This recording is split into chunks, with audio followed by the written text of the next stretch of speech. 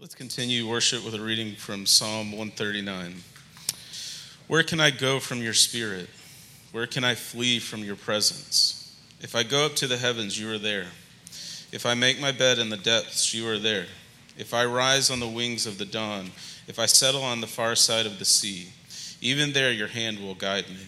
Your right hand will hold me fast. If I say, surely the darkness will hide me, and the light become night around me, even the darkness will not be dark to you. The night will shine like the day, for darkness is as light to you. This is the word of the Lord. You may be seated. Good morning. Man, you guys are singing good. I cannot wait until Easter. I'm Pastor Scott. I'm executive pastor here at Riverstone. It's my joy to be able to share with you this morning. And Easter is 2 weeks away. Can you believe it? So get those Easter bonnets ready. You know what those are. We used to deck out. You remember those days? You went to church when you were growing up, the Easter bonnets and the seersucker suits. Anybody still have one of those? Anybody know what that is? Okay, 1, 2, 3, 4, 5. All right, there we go. Ask them. Okay. Well, we are in the season of Lent. It's leading up to Easter. And Lent is probably not on your top 5 favorite seasons of the year. I doubt any of you said, man, I just can't wait until we get to Lent. I just love fasting and messages on repentance. Probably not so much. Advent, Christmas, yeah. Easter, absolutely. Pentecost, yeah. But Lent, maybe not so much. And yet Lent has been a part of the Christian calendar for over 1,600 years, all the way back to 400 A.D., and the church that I grew up in did not really observe Lent.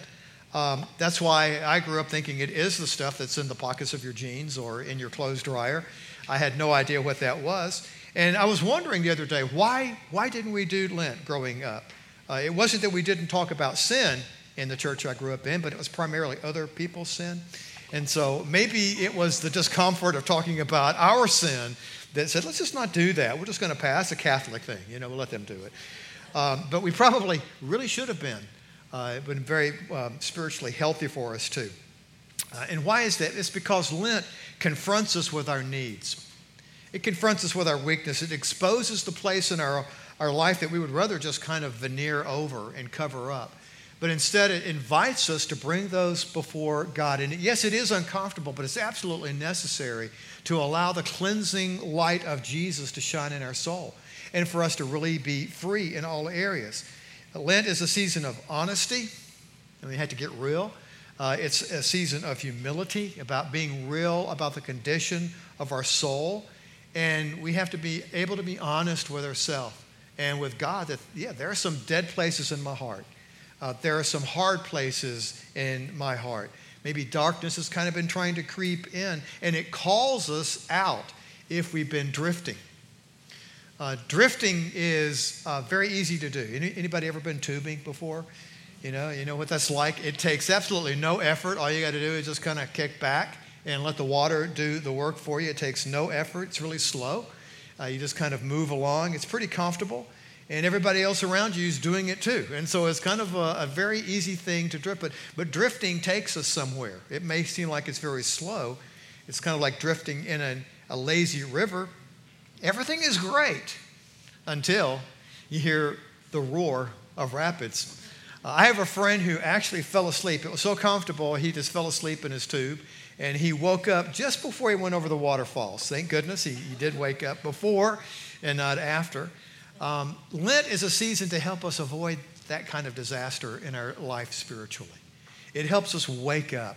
It helps us bring our heart before God and allow Him to search us and to bring life into dead places. And I love the way that Chris has been pointing toward Easter all throughout this season of Lent. He's pointing us toward this 2 weeks away. I can't wait.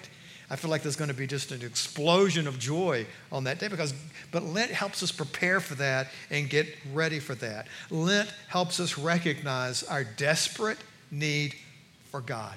Amen. It does. As Scripture says in Psalm 63, David wrote, "O God, you are my God. Earnestly or desperately I seek you. My soul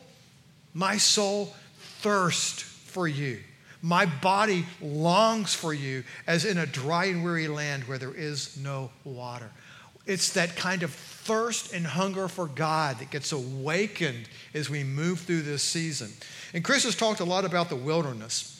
Lent is kind of a season of wilderness, a time of testing, a time of refining, going through the refining fire of God. It brings out impurities. They're exposed, they're dealt with, there's cleansing that takes place. And what's amazing is that the Lord calls us into these places of wilderness. He calls us to come out there as part of the journey. Remember, Jesus was led by the Spirit into the wilderness for a time of testing. God led the people of Israel out into the wilderness. His intention was that they go through the wilderness. They ended up spending 40 years there. I don't think that was the original idea. Paul was drawn out into the wilderness where he spent time with God and God alone after he was saved so that God could work these foundational things inside of his life. So God calls us into these seasons. He calls us to lay aside the busyness we've been going through and do some work on our soul. Lent is a time of doing some work in our soul. Some of you are working in your garden right now, so that means probably breaking up the hard ground, throwing out the rocks, pulling up some weeds. Well, we're doing that with our soul during this season. We're preparing our soul to receive new life that God wants to bring inside of us. So we've used a lot of agricultural terms, and some of those terms got me thinking, got my mind kind of spinning a little bit about the examples of life, the symbolism of life being on a journey. And in the journey of life, there are mountaintops and there are valleys, just like when you go on a real journey. There are mountaintop experiences, and those are great. We love those. And then there are tough valleys. I prefer the mountains. I'm kind of a mountain guy. That would also be Duck. Duck is really I'm a mountain guy. He's a mountain man. Okay. But I love the mountains, man. I just do. There's just something spectacular about being in the mountains. The air is very clear. You can see forever. You get great perspective from the summit of a mountain, where you've been, where you are, and where you're going. And it's just absolutely spectacular. If you go out west, you know that you can see mountains an hour or more before you ever get there. And it's kind of a little bit aggravating because the kids are probably saying, well, are we there yet? Are we there yet? You can see them. They're there for a long ways off, but you can see so far. And when they just stand before you with this majestic reality that just shines and just calls you to them. Places like Rocky Mountain National Park or Glacier National Park have been some of the favorite places that I've been. But even the Vermilion Cliffs of Arizona, where when you get up on the top of it and you look down on the road, I think it's Highway 84, you look down and 18-wheelers look like ants, and that's amazing. That is just absolutely amazing. Or Bighorn up in Wyoming. So many different places that I've been that I just absolutely love. And on a clear night, when you look up, you feel like you can actually reach up and touch the heavens. You're just so close to them. We all have those kind of experiences in our life, mountaintop experiences. I mean, right now you can probably think of some that you go, yeah, when I got saved, or when I was filled with the Spirit, or with the birth of my child. I mean, there are all mountaintop experiences that we all have. But life is not all mountaintops, is it? There are valleys. And if it were all mountaintops, I was thinking about this philosophically, if it was all mountaintops, well, that would actually be a plateau. Okay, and that's kind of boring, But life has valleys, low points, hard seasons, and you may be in one right now. A friend of mine once said, I'm either heading into one, coming out of one, or smack dab in the middle of one. And it kind of feels that way sometimes. Valleys are part of life. And valleys, physically and also emotionally, can be very long, very dark, very difficult, even depressing. When you go through a valley, you probably think, this is a good place for an ambush. You feel very vulnerable when you look around because you're at a disadvantage and you're in a weak state. The Bible talks about both mountains and valleys, physically and also in a symbolic way. You've got mountains like Mount Sinai where Moses received the Ten Commandments, or Mount Carmel where Elijah called down fire, or Mount Zion where Jerusalem actually is built, or Mount Eremos where Jesus gave the Beatitudes. He taught the Sermon on the Mount, or the Mount of Transfiguration where Jesus was transformed into the very glory of God who was revealed upon through him. But you've also got valleys. The valley of the dead, dry bones. It feels like something out of a horror movie. the valley of Gehenna, we'll mention later, the valley of Achor, or the valley of the shadow of death. And they're usually characteristic in the Bible of challenges, of difficulties, of testings. And like I said a moment ago, you may find yourself in one right now. Long seasons of dryness maybe in your life. Lent helps to expose these valleys in our life. It calls us to be willingly honest and humble about them, and to expose our weakness before God and maybe even before others, and to express our desire to move beyond those valleys. But when we do, what we find is that God will meet us in the valley, that we're not alone there, and he takes us beyond those. So today, we're going to look at 7 physical valleys in the Bible. So this is the 7 valleys. Each one is powerful and symbolic and significant in many ways. And they also help expose the condition of our heart. So what you may see as we take this little journey this morning is that you may recognize some of these valleys. You may say, man, I'm there right now. I've been there. Or I've got a friend who's in one of these. And you may be able to identify with them. And I want you to notice as we go through these valleys what God is saying to you. Open your heart right now and say, Lord, just speak to me in the midst of these valleys right now. Help me get your perspective of where I'm at and why I'm here and where I'm headed. So the first one, the Valley of Siddim.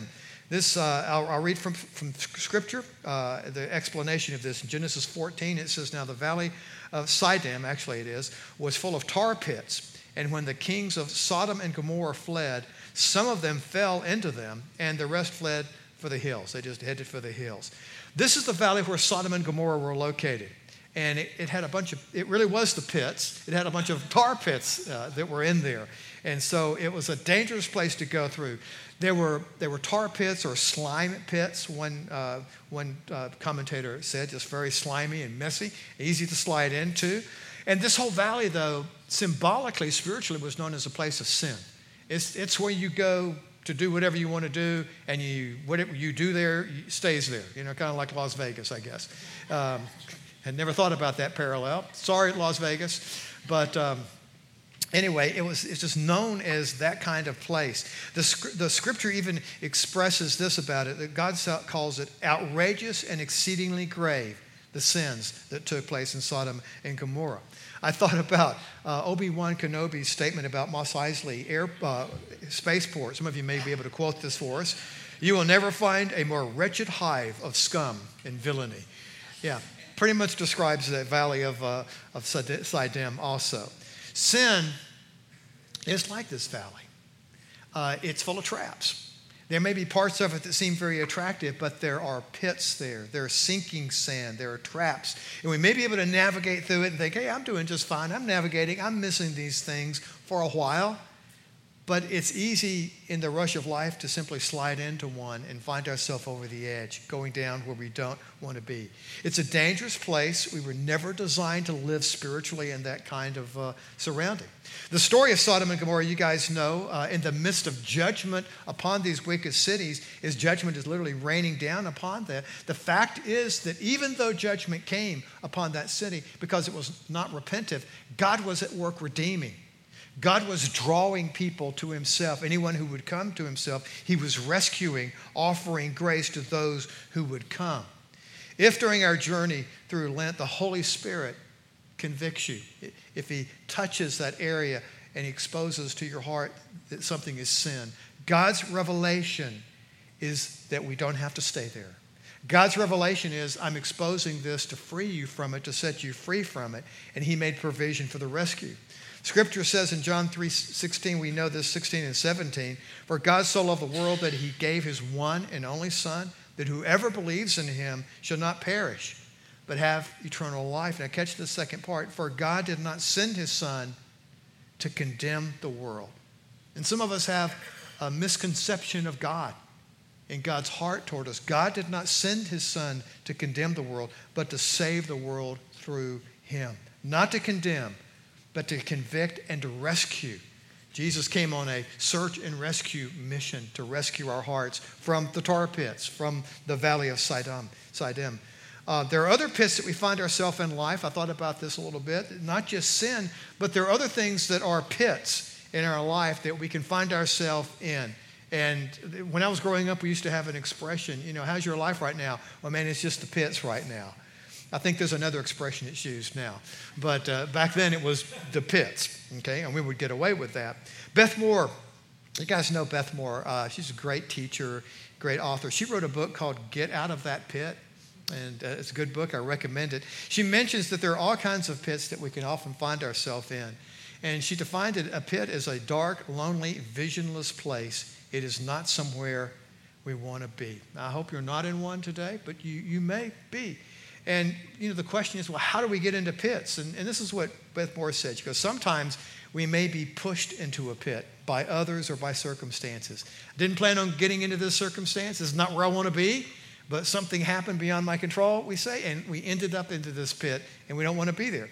Sometimes we may just slip into a pit because we've been just living too carelessly close to the edge, living life on the edge, and we end up just sliding in. And then sometimes, she says, and I love this, because we just haul off and jump into a pit all by ourselves. We aim, jumped square into the bullseye of the pit.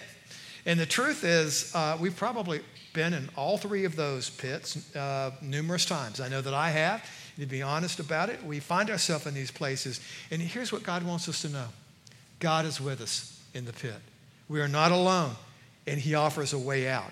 David wrote this. He said, he lifted me out of the slimy pit, out of the mud and the mire. He set my feet on a rock. He gave me a firm place to stand.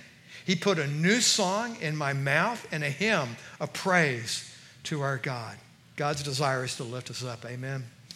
The next one, the valley of, I'm not even going to attempt it. I did have to do some research on this, and I think it kind of speaks for itself. You ever found yourself in that pit? Been there. I have a friend, he's a pastor, who actually preached a message. And the title of his message was Stuck in the Valley of. It's actually pronounced Shittim, Yeah, at least that's the way the Baptists pronounce it. And but it is. I think that's the actual pronunciation of it. And this particular valley, and that's stuck in your mind, though. I know. Sorry about that. But Shittim is on the east side of the Jordan River. And this is the Jordan River that Jesus was baptized in. This is the Jordan River that the people of Israel crossed over to come into the Promised Land. The last encampment that they had before they crossed was in this place, this Valley of Shittim. And they had been wandering out in the wilderness, remember the story, for something like 40 years before they crossed the Promised Land. But you may remember that 40 years before this moment, they had been to the same place before. They'd been to the same place, and they had sent spies into the land. And they said, God has told us that this is our land, but let's send some spies and check this thing out. So they go and they scout the land, and they come back and they say, well, this is an amazing land. And it's just like God said. It's flowing with milk and honey. It is an awesome place. And we brought back some grapes just to show you. This is what the grapes look like. And I've got a picture. That's really out of that valley. That's some grapes. And they're so big. It's not like the little bag you pick up at the grocery store. It took several guys to haul these things back and go, this is a good place to go shopping. This is a great place to live. It is great. But there's one problem. The people are big too. And comparing ourselves to them, we look like and felt like grasshoppers that are just under their feet. And anytime we make comparisons, it gets us in trouble. When we make the mistake of comparing ourselves to the challenge, we're in trouble, rather than comparing God to the challenge. Those are big grapes. Those were big people, but God is bigger. God is bigger. And that is a huge thing to remember. The comparisons always get us in trouble in so many different ways. So what did they do? They turned around and they went back into the wilderness, and most of them died out there in the wilderness. Fast forward 40 years, they're back at the same place. Joshua is now leading a whole new generation, and the same question comes up. Do we go in? Do we go into this? Do we believe God? Do we trust God? Or do we go back into the wilderness? Or do we just camp here and get stuck in? Okay? Is that what we do? We have a decision. This is the valley of decision. And we all find ourselves in this valley many times, probably every day. We find ourselves, do I trust God? Do I obey God in this? Do I move forward and obey him in this area? Or what do I do? Lent is a time that places us in this valley to help us confront the things that could be hindering our very life, that could be holding us back, and allow us to ask questions before the Lord. Lord, what do I do with this? What do you want me to do? And then we make that decision. God is in the valley of decision. He will meet you there, and through his word and through his Holy Spirit, he guides us if we will ask him. We don't have to get stuck in the valley of Shittim. Okay, number 3, the valley of Kidron. Today, if you go to Jerusalem, and you get on the eastern side of the city, the eastern wall, you can look across to the Mount of Olives where Jesus prayed. Still there. Still have olive trees there, too, that have been there for hundreds and hundreds of years. And in between these two, Mount Zion, where Jerusalem is, and the Mount of Olives, over here where Jesus prayed, there's a valley. And if you look at that valley today, it's a cemetery. It's a cemetery. I think we've got a picture of it. Yeah, there it is right there. This is part of it. You feel like Indiana Jones when you go down into this thing. It's absolutely historic. Samson is buried there. Samuel is buried there. Absalom is buried there. Zechariah is buried there. In fact, I think that is his gravesite. The kind of fancy one there with the columns is Zechariah. It's very historic and it's very fascinating. And you look at it and you go, wow, look at this. But you know what? It's a cemetery. It's a place of sadness. It's a place of grief. It is a lonely place. Many, many, many tears. And I don't know if you can tell this, but what looks like just white behind there are little bitty boxes. Those are stones over all the graves, and there are thousands of them. Thousands of them. Many people have wept and grieved over those places. This is a place of grief. There are many different types of grief that we can experience in life. The grief of losing a loved one in death is piercing.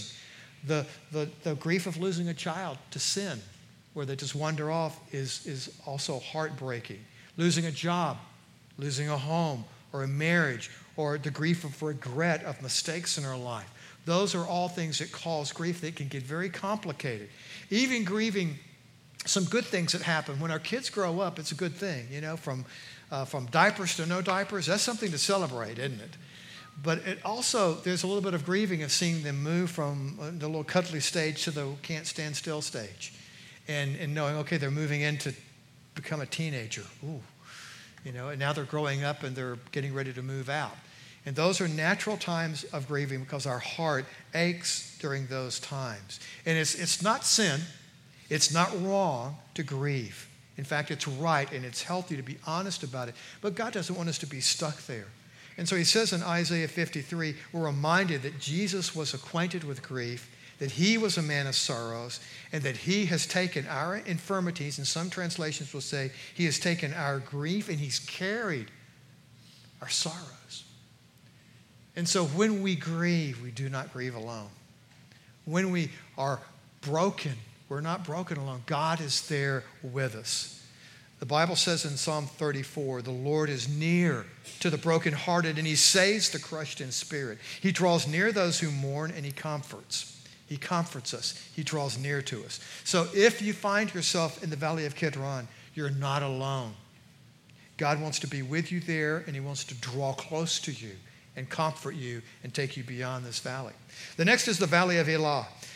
This is the valley that David and Goliath faced off. Goliath is there shouting curses, mocking God, mocking the people of God. Anyone who would trust in God, he's mocking. You're trusting a God you can't see. You're trusting a God who can't rescue you. I can see my strength. You have nothing. And he just stood there and mocked God and mocked the people and mocked them for trusting his promises. And the Bible tells us that the men of Israel, the army of Israel, was dismayed. They were discouraged. They were broken and that terrified. And it says literally that they ran from him as he stood there mocking them. Goliath may not be alive today, but the spirit of Goliath is, who wants to intimidate and bring fear to us and make us just cowered down. All throughout our culture, all throughout our media, our institutions, our social media, believers are mocked. They're intimidated. Anyone who has faith is mocked in our culture today. And many times we'll find in our heart just kind of a spirit of cowardness where we cower down. We won't speak. We won't share our faith. We're afraid of being mocked and being made fun of. And as a result, we oftentimes live just like the men of Israel, paralyzed, afraid, cowards.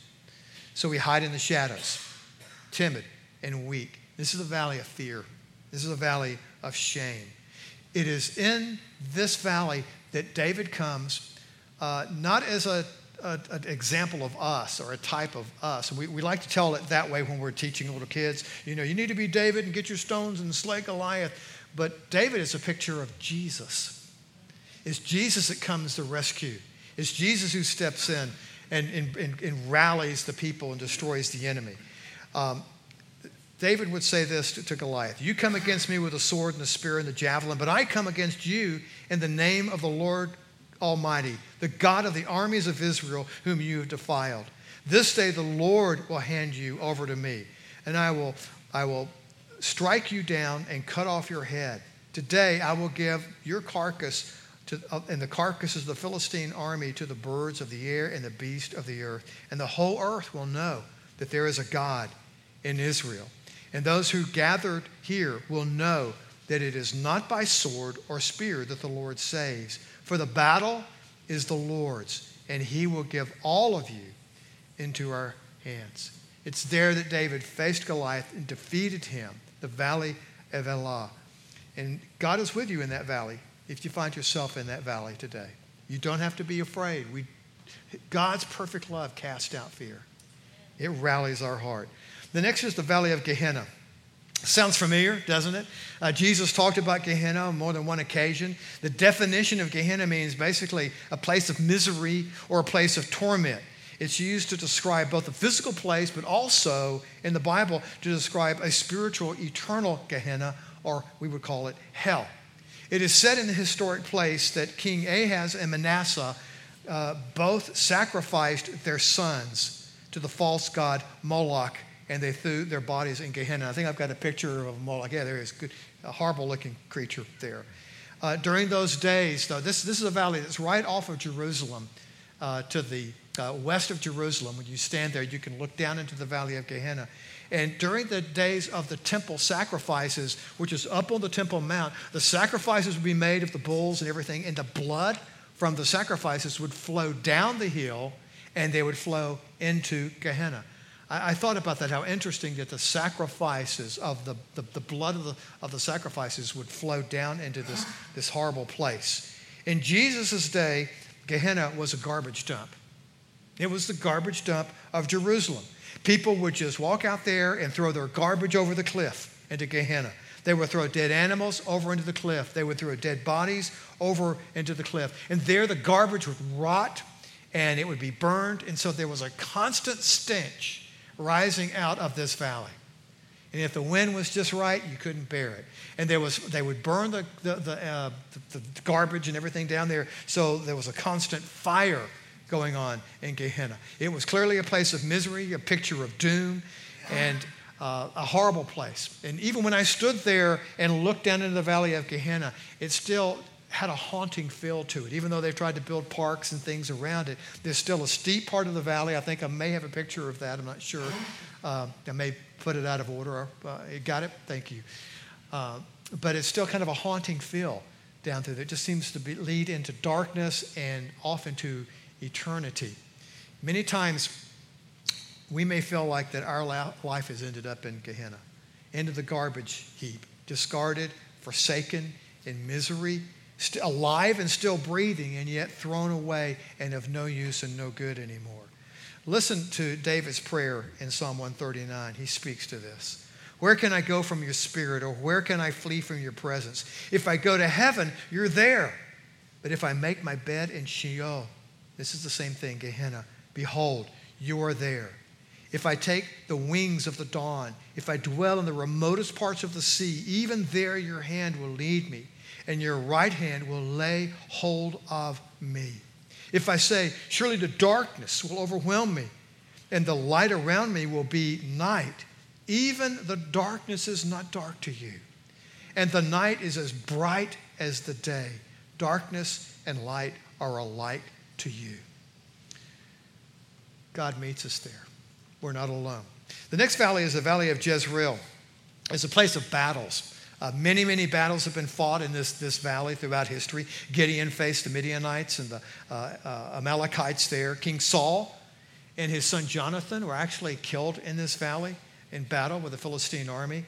Many, many battles have been fought over the years. And if you go there and you look at this, and I've got a picture of it. It's a very beautiful picture right here. I mean, like, what a wonderful place to live.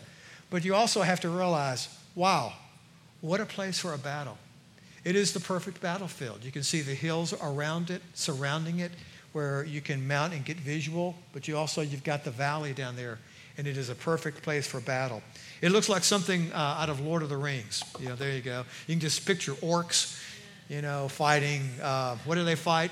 Fairies or what do they fight? Help me out here. Elves. Mortals. Iron Man. Superheroes, all kinds of things. They fight everybody down there.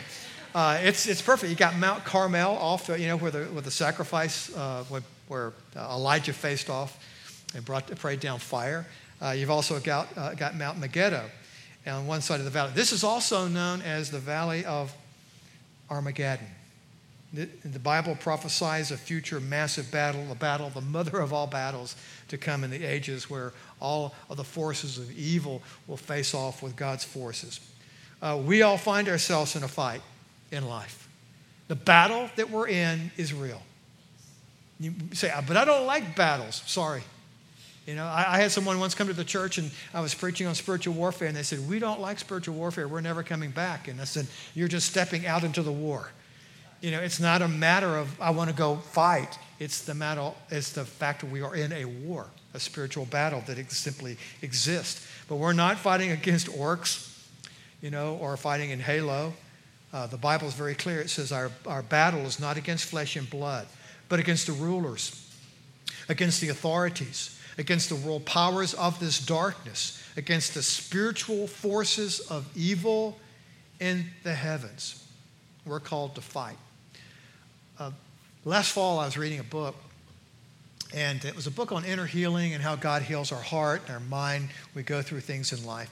It was a real good book, and the writer would give some teaching and some scripture, and then he would give you an assignment. You know how books do that oftentimes. Okay, this week, pray this or do that. And so the assignment, there's one particular week, he'd been teaching on the Father's love, the Father's heart for us, and how God is our Heavenly Father and how He loves us so deeply. And so he said, this week, pray that God would show you His heart. He would demonstrate to you the Father's heart in a fresh way. That was the assignment. And so I thought, cool, that's a good prayer. I'll pray that. Now, here's what I'm expecting when you pray for love to be demonstrated to you. You kind of think, this soothing honey from heaven just flowing down, or God coming and wrapping His arms around you and saying, oh, you are my son, I delight. And He does that. That's legitimate. That's real. That's what I was expecting. Okay? That's kind of, okay, yeah, this will be a great experience. So I'm driving down the road in my little Jeep, and I'm just listening to some music, and I kind of pray when I drive, and I'm just kind of fellowshipping with the Lord. And then I felt like the Lord speaking to me, but it wasn't what I expected. And you know what He said? Fight! And I thought, what is this? What is this? Came again, fight! And I thought, this feels like this is the Lord, but I don't get this. What? Fight! And it was like a coach or a dad on the side of a match where a son is out and he's in a fight, except he's getting the snot beat out of him. Okay, can I say snot? Okay. I did, and it's already out there, and it's on the internet, everybody. So it's done. It's done. Glad I didn't mispronounce the other one, right? But it's a coaching call. Fight. Get up and fight. Don't just lay there and let the enemy beat you anymore. And I was going, I feel like this is God, but this is crazy. This is crazy. What? But then the Lord began to apply it to me, as the Holy Spirit often does through Scripture. And He brought, your fight is not against flesh and blood. It's not a fight against people, but it's against spiritual forces. Your fight is against whatever it may be that is assaulting your soul, that's beating you up, that's kicking you, that's making you cower down. Fight it. Fight it. As I reflected on it, I went home and I journaled that night, I realized that God had shown me the Father's love as only a father would. No father would want to see their son being beat up unnecessarily. No father would. He would say, get up and fight. But here's the deal. God has equipped us to be able to fight. Whatever the fiery darts are that are coming against our soul, whatever the fiery darts are that are coming against you right now, God wants you to fight those with his armor. He wants you to fight those with his strength. He wants to fight on your behalf. We don't fight alone. The Bible says in Hebrews 13:5, I will never leave you or forsake you. This is God speaking to us. I will never leave you or forsake you. Let's get nerdy for a minute, okay? Let's do a little Greek. In this little sentence here, which translated very beautifully and very simply, in the Greek, there are actually 5 negatives in this sentence.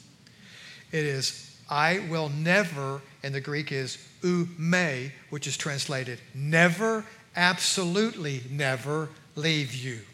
Nor oume, okay, in the Greek, never, never, absolutely never forsake you. There is a double negative and a triple negative in that. I will never, absolutely never leave you, nor never, never, absolutely never forsake you. Bad English, good Greek, good theology, good word from God. What do you think God's trying to get across to us? I will never, never, never, never, never, never leave you. You are not in the battle by yourself. You are not alone. I will never leave you. Never. Powerful truth. The last valley, and you're going, man, I didn't think we'd ever get out of these valleys. It's like Lent. Thought it would never end. Okay, but it will. The last valley is the Valley of Achor. And it is the last valley. Can I get an amen? Okay, there you go. All right.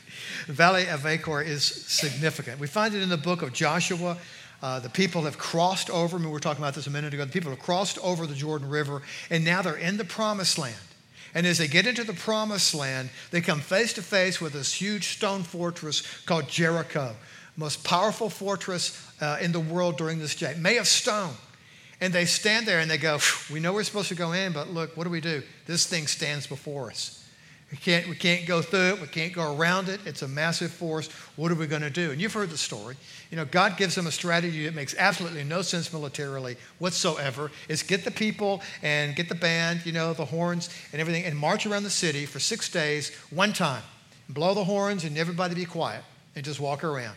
Just kind of a little showcase here. People are going to get on the walls and they're going to look, and there you go. Around it. And then on the 7th day, I want you to go out there and I want you to march 7 times. And this time I want the horns to blow. And when you finish the 7th time, let the horns blow like crazy. Let them rip. And I want all you people to shout with everything within you. And God's going to show up. And he did. The walls of the city miraculously fell down. And they plundered the city. They took the city and in record time. And it was a huge miracle. It's what you call a real mountaintop experience. However, on the heels of this victory, there are a couple of tragic mistakes that come. There are a couple of tragic valleys. The first was that when God said, I'm going to give you the city, walk around it, and on the 7th day, 7 times, shout, boom, it's going to come down. He said, but listen, when you go in, I don't want you taking the gold. I don't want you taking the silver. I don't want you taking the idols of this. I don't want you, and they're called the devoted things. And the reason why is because they have been devoted to their false gods. I don't want you to touch these things. I want you to be defiled by them. I don't want them to pollute your heart. So don't be packing those things away. I want you just to leave those there. Don't be tempted. Don't be seduced by those things. And almost everybody obeyed, but a few did not. There's a guy named Achan and his family, and they get into the city and they go, hey, you know what? These guys they're gone. They're not going to need this stuff. So to the victor goes of war go the spoil. So they disobeyed. They took some things. They just kind of hid them away. The second tragic mistake is after defeating Jericho, the next challenge that the people faced was a little outpost city named Ai. And it's just like it sounds, Ai. And the people decided, they looked at it, they go, Jericho is big, and we took it. Ai is nothing. It's a little squatty town out there. It's a small challenge. We don't need to send all of our troops in there. We don't need to send all of our people. We got this. This is a no-brainer. They didn't pray. They didn't ask God. They just said, this is a small thing, and we can handle this. I can handle this. This is a little thing. I kind of made an assumption, one that I can identify with making so many times. I got this. I can handle this. And what happened is they got their butts kicked. Can I say butts? Okay, I did. They got their butts kicked. In fact, they not only got beat, they got chased back. And Ai chased them like little whipped dogs with their tail between their legs all the way back home. And Joshua is just beside himself. And he's thinking, what is going on here? What has happened? Has God forsaken us? What is going on? And God says, listen, I want to talk to you, but I want you guys to pray, and I want you to fast, and I want you to seek me, because there's some sin in the camp. There's some disobedience going on here. And God calls him to a time of repentance and soul-seeking and confession. Achan, he comes up and he ends up confessing. And when he does, and we put the verse up here, you can see a downward spiral that takes place, one that probably every one of us know, one that every one of us can identify with. No probably about it. Achan said to Joshua, or answered Joshua, and he said, truly, I sinned against the Lord God of Israel, and this is what I did. When I saw the spoil, okay, number one, saw the beautiful cloak of Senor, and the 200 shekels of silver, and a bar of gold weighing 50 shekels, then I coveted. I coveted them, and third, I took them. And see, they are hidden in the dirt inside of my tent. Look at the downward spiral. I saw. I delighted in it. I delighted in lesser things. This is. God said, leave this alone. It won't satisfy me. But yet I saw it. I desired it. I coveted it. I looked at it, and the more that I looked at it, the more I wanted it. So I took it. I met my own needs, my own way, met my own desires, my own way. And then what did I do? I hid it. I covered my sin. I hid it in darkness. That is a recipe for trouble. And it cost not only him, but it cost many others. Many others died. It cost the honor of the whole nation was ashamed, was defeated. Achor means trouble. It is a valley of trouble. And every time the people of Israel later on would think about the valley of Achor, they would think about the trouble that they were in, the trouble that they experienced there, the mistakes that they made, the regrets that they had, the blunders that they had made. Lent calls us to acknowledge our valleys of Achor. It calls us to acknowledge our valleys of trouble and what troubles our soul, and to bring those things before the light of the Lord to come clean. Lent calls us to acknowledge all of our valleys that we've experienced, whatever they may be, whether it's sins or pits or fear or shame or grief or hurt or cowardness, whatever it may be, our hurts, our hang-ups, our habits, to bring those things before the Lord. To cast them before the Lord, to cast them before. You know where Peter talks about casting all of our anxieties before the Lord, casting all of our worries before the Lord. Remember who's writing this? A fisherman. A fisherman is. So when Peter talks about casting, what does it look like? It looks like this. You cast it. You cast it not like this, okay? But you cast it out there. So what he's saying is whatever it is, whatever's weighing us down, whatever's burdening us, chunk it toward the Lord. Don't hold on to it. Get it out. Get it going. Chunk it over there. And we all have a decision to make with these things that the Lord highlights. What will I do with this? Will I let it form a wedge between me and between God? Or will I allow it to harden my heart? To make excuses, to shift blame? Or will I allow these things, whatever it may be, to crowd me to Christ? Let that expression sink into your heart. Crowd me to Christ. We can allow the hurts, the hang-ups, the problems, the mistakes, everything to either drive us away from God or to crowd us to Christ, to drive us to Him as we acknowledge our need for Him. One man one time wrote a book called Don't Waste Your Sorrows. You know, you can just fuss about them, cuss about them, or you can let them crowd you to Christ. Their invitation for healing, because God desires to heal. God desires to forgive, not to condemn, not to kick us, but to reveal his glory and his love for us, the heart of God. We're not alone in the valley. Whatever valley we may find ourselves in, we're not alone. He may not have caused us to be there, but he can redeem us in the middle of it. We don't have to waste it. The valley of Achor shows up one more time. This is in conclusion. Valley of Achor shows up one more time in the Bible, in the book of Hosea.